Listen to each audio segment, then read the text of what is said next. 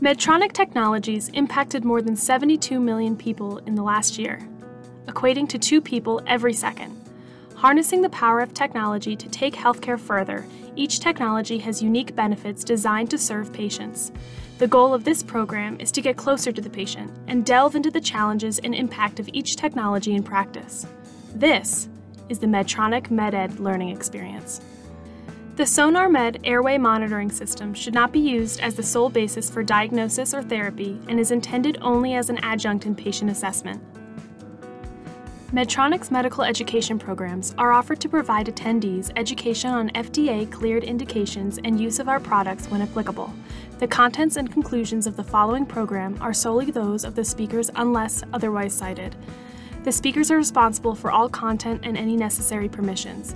The speakers received funding from Covidian LP, a Medtronic company, for this speaking engagement.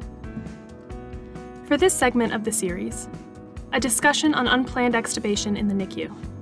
How are you decreasing the risk of unplanned extubation during Kangaroo care? To help answer this question is John Sanford, Respiratory Therapist Clinical Educator at Children's of Illinois.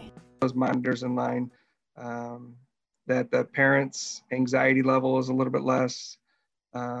They're more apt to participate in Kangaroo care if they can kind of keep an eye on that airway.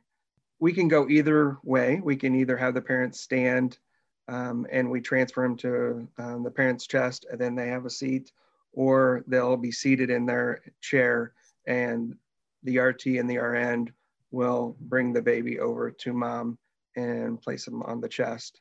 So we're a little bit flexible. We can go either way with those.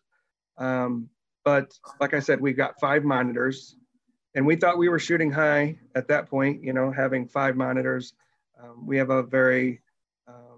our ventilator strategies are mainly based on non-invasive ventilation. So we don't have too many kids that are usually intubated, we thought. Well, our unit's been very busy lately and we've quickly outpaced those 5 monitors. So not every intubated kid can have a monitor.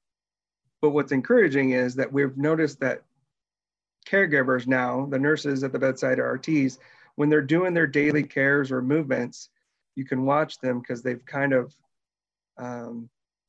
molded or morphed their cares to kind of keep a secure airway, if that makes sense.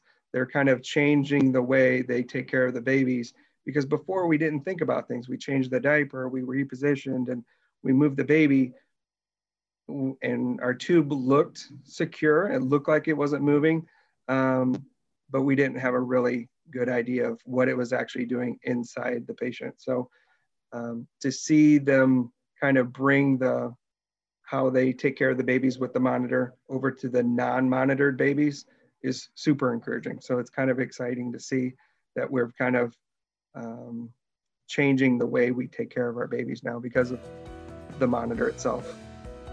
Please tune in next week for a new segment from this series, wherever you find your podcasts. This is the Medtronic MedEd learning experience. Thank you for listening.